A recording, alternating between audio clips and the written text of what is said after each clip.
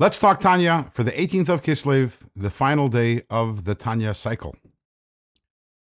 Today's Tanya is a letter that Alter Rebbe wrote to the Chassidic communities, and it contains several instructions, the first of which pertains to davening. And as I've mentioned in the past, mentioned it yesterday, when the Alter Rebbe talks about davening, you could sense his urgency. The Alter Rebbe begins by citing a pasuk, which means that you have to reprimand your fellow when you see that your fellow is doing something which is incorrect. And our sages say, afilu mea pa'amim, even 100 times. You have to try again and again and again. It's our job to try to influence people and not to give up after once, twice, or 3 times. And the Alter Rebbe says, and therefore I cannot restrain myself. And I'm going to scream. Maybe my voice is weak from screaming, the Alter Rebbe says. But please, have mercy on yourselves. Have compassion on yourselves. As shuls, as communities, I want you to daven properly. What does it mean to daven properly? That means with a minyan. Everyone davens together. Not, as the Alter Rebbe says, not you go into a shul and one person is holding here and davening, and another person is holding there and davening. One person is sitting twiddling their fingers, another person is sitting and engaged in a conversation. Alter Rebbe says, I want everyone davening together from the beginning of davening to the end of davening, word for word.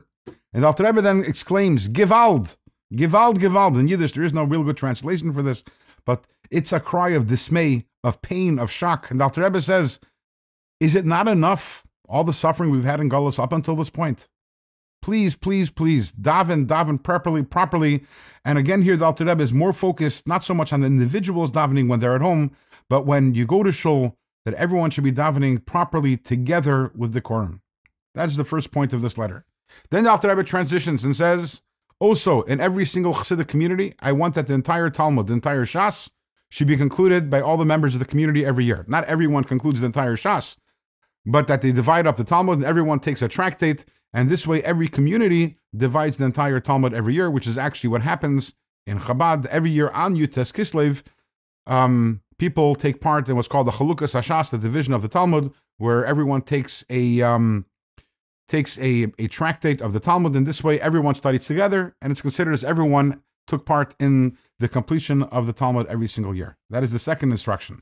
The third instruction, Dr. Rebbe says, the Talmud tells us, our sages tell us, that those who observe Shabbos properly, according to the law, God forgives them for all of their sins. And therefore, the Alter Rebbe says, very important that everyone should be proficient in the laws of Shabbos.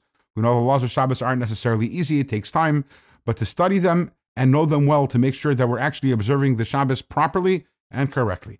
That is practically speaking. And then the Alter Rebbe says, there's an inner dimension to Shabbos. The inner dimension to Shabbos is that not only do we abstain from doing creative work, but also Shabbos is a holier day.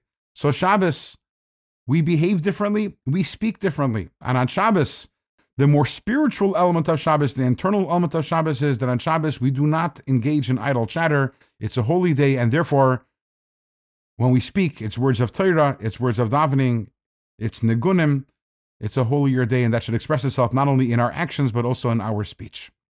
With this, we've concluded the Tanya. Mazel tov, mazel tov. God willing, tomorrow, we start Tanya again, and I hope that you tune in again to Let's Talk Tanya for another year of Tanya study.